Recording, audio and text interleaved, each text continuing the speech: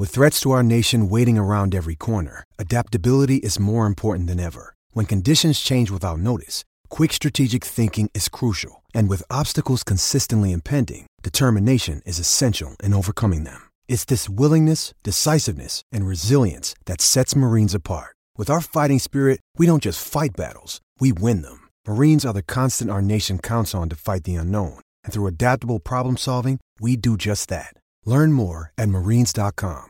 Alex de Minaur's been good enough to join me for a quick chat. Just been signing autographs around the court for the kids. Speaking of giving a little back, and he must be pretty happy about his win. He's in some pretty good form after beating Dominic Thiem in straight sets at Kooyong. Alex, thanks for your time. Great to have you on. No worries. Happy to be on. How's your prep looking? Yeah, look, I'm feeling pretty good. Had another great session out there, great hit out, great kind of match practice, and looking forward to the Australian Open coming just around the corner. So you can tell me your prep is spot on. It's better than it's ever been. You might be trying to tell yourself that, but is that the way you feel it is right now? In the last 12 months, you've had some pretty good wins. You've beaten Rafa Nadal. I think you've also got wins against guys in the last year like Daniil Medvedev. So you're coming into this one with a pretty good year behind you as well, not just recent form. Yeah, I'm feeling great. Obviously, last year was a great year for me. I won a lot of matches. I've been able to kind of tweak a couple of things over the off season, and I've started the year well. So look, now it's all about getting to the Aussie Open feeling fresh physically and mentally, and hopefully, prepare myself to go for a deep run. So you're 23 years of age now. Does that mean you kind of know your body and what the right prep for you is after years of a bit of trial and error? Yeah, 100%. I think, like everything in life, it's all about life experience, and you kind of start to learn more about yourself, your body, how you react to different things, and I think every year I've felt a little bit better coming into the Australian Open, so this year is no different. And what about the expectation in Australia, Alex? I mean, interviews with people like me, it's not something that I suppose you'd choose to do 100 interviews in the lead up, but we kind of are of the belief that you still can be our next big thing. So there's a high expectation when the fans turn up to watch you play. Does it take to the age of 23 to be able to handle that a little bit as well? No, look, to be honest, I've always cherished and loved being able to play in Australia. I think it's very special, and the crowd support and energy I get is surreal. So as a kid growing up, that's all you dream about, and now I've got the opportunity and the chance to do that kind of every day. So I definitely don't take it for granted. So for me, more than pressure or of expectation or anything, it's just pure excitement to be able to go out there on court and hopefully perform and definitely bring a lot of energy to the court.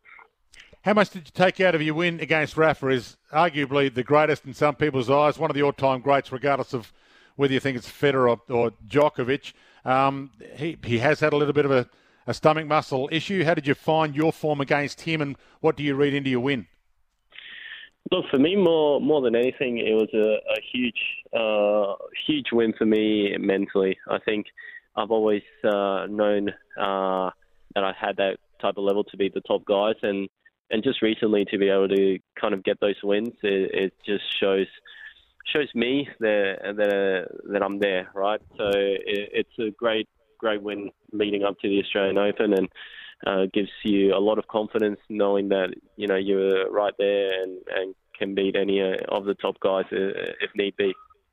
What's on your agenda? It's Tuesday now. What's on your agenda for the rest of the week in the lead up to your first round match? Well, I've got another match here at Kooyong on Thursday, but apart from that, it's just hitting the courts. We've probably got a couple more little heavier days, and then come Friday, Saturday, Sunday, we'll taper off and make sure I'm nice and fresh and ready to go for Monday or Tuesday. Do you the kind of guy who loves Rod Laver? Do you have a word in Craig Tiley's ear, or do you let it roll and wherever you end up, you end up? Yeah, look, I mean, I think before last year, I didn't really expect to get on Rod. I was kind of more of a Margaret, maybe a John Cain. But I don't know what's going to happen this year. It's exciting, but I'll be happy playing on any court, and just as long as I can get as many people in the crowd possible supporting, and I can feed off that crowd, then that's all I care about. Can you humour me with one annoying question about Nick Kyrgios, Alex, if you don't mind, please? What's your relationship like with him? What kind of guy is he? Nick, well, we've obviously known each other a while. We've played a lot of team competitions together, and he's had an incredible year. So he's doing some great stuff, and I'm sure he's got another big season coming for him. You're a regular texter with him. Did he text you at all to say, "Hey, you're facing Cameron Norrie, I'm not playing," or because it was short notice for you to be able to prep for that one?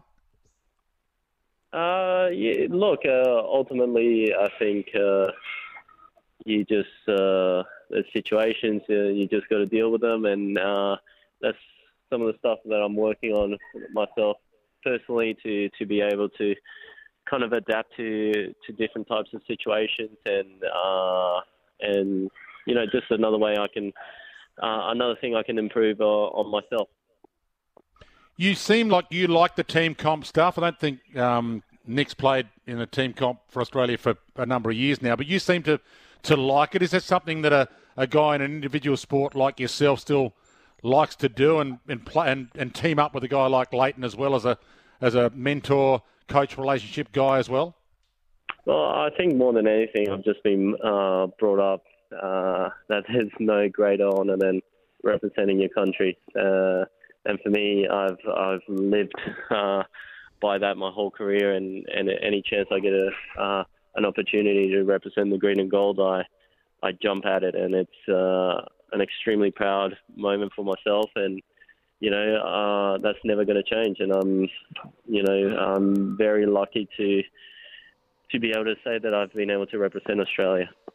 And you wade into the debate about the time of year. Is it about? It's a year-round sport. I mean, you could play every week if you wanted to, in essence. So, is it about prioritising for you now at this age to make sure you are in the best possible shape to the Australian Open arrival? Yeah, I think it's no secret the years, the calendar's too long. It becomes a long season. Ultimately. I finished Davis Cup 29th of November, and essentially played my first match 29th of December or 30th. So there's not a lot of off-season time or time to kind of switch off.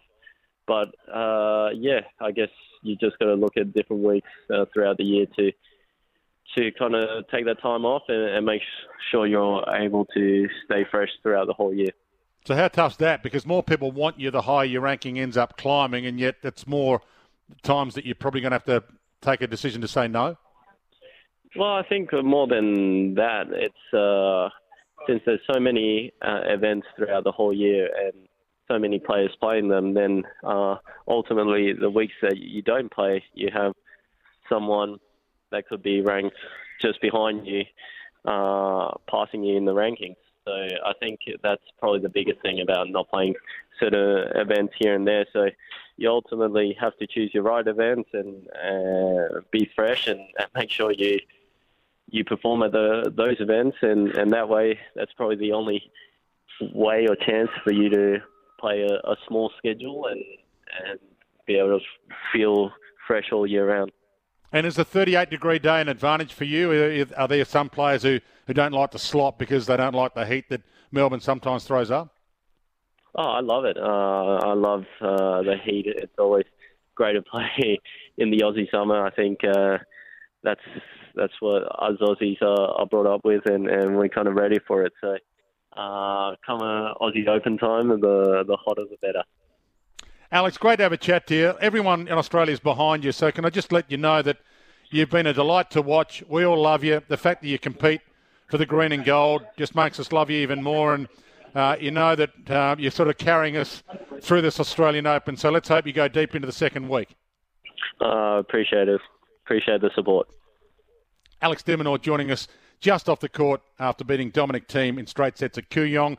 And the reason he was going to join us about 15 minutes ago, but he's been signing autographs for kids. So all strength to Alex de Minaur for a big, well, not just Australian Open, but he's still got another match at the Kooyong Classic. In fact, if you want to go along, you can get your tickets from their website, kooyongclassic.com.au, so www.kooyongclassic.com.au. Play starts 11 a.m. each day. Gates open at 9, and it's on till Thursday. You've got Andy Murray, Taylor Fritz, Yannick Sinner also, and as we just heard from Alex, he's playing Thursday as well.